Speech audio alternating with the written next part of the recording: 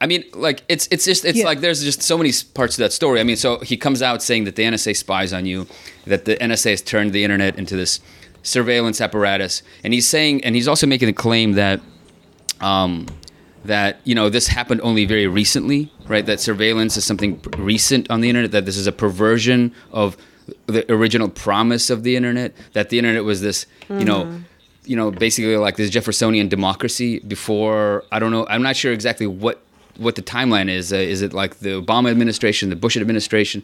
It's not clear when he makes that cutoff point, but he gives people the sense that this is something that can be reversed pretty simply. That, and then he kind of pushes people away from actually pursuing political solutions to this, to limiting NSA power, which is naive at best, and then totally cynical at worst. It's naive, and I think, but I actually don't think that he was being too cynical about it. At least maybe not in the beginning, because I mean it lines up with his politics.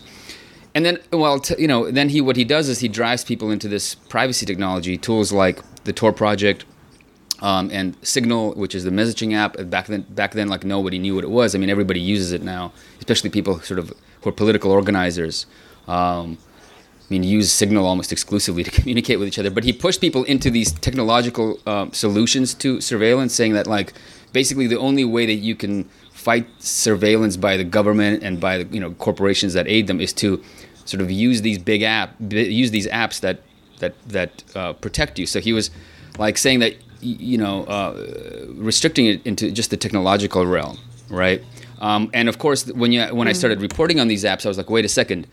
So this thing that's supposed to protect us, to the Tor project and Signal, like who funds these things? Where do they come from? And then, of course, I quickly found out that both of these tools were funded by the U.S. government, by the very same national security apparatus that they were supposed to be protecting us from.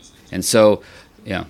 Well, and you talk about how these were kind of unanimously hailed as wonderful, liberating privacy apps that would let you, buy drugs or do remote hangouts with your like terror cell friends or something. And, I remember back when this was all happening, because I was an architecture and arts writer, and I was hanging around at the Whitney, which had all these kind of supposedly hip but actually lame intersection of art and tech like conferences and panels, and you had people like Laura Poitras and Trevor Paglen like singing the praises of these apps. And even then I remember, maybe it's like a Russian thing where you're just like automatically skeptical, but I remember like the red flag like alarm bells going off for whatever reason. Yeah. And then there was this guy, Jacob Applebaum, who you talk about, who seemed totally creepy and weird. And he was kind of like the poster child of naturalizing these apps. Well, here's the thing is like, and maybe this is also a Russian thing. It's like, I don't even feel entitled to privacy. Like, it's none of my business what the government does with my data, even if it uses it for nefarious ends, because I'm like, at this point, I'm so resigned to the system being so corrupt that like, I'm certainly not going to impede it in any way.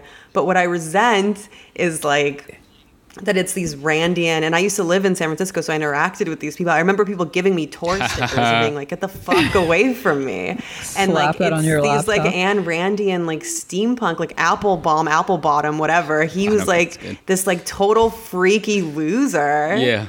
And like the fact that these people are like wielding these arbitrary control over our lives, I'd prefer to have like a boot in my face and like a real kind of like authoritarian regime than this kind of like boring, smooth thing that just, it's like the surveillance apparatus is so annoying. It's like being fucked by like a hairless nerd.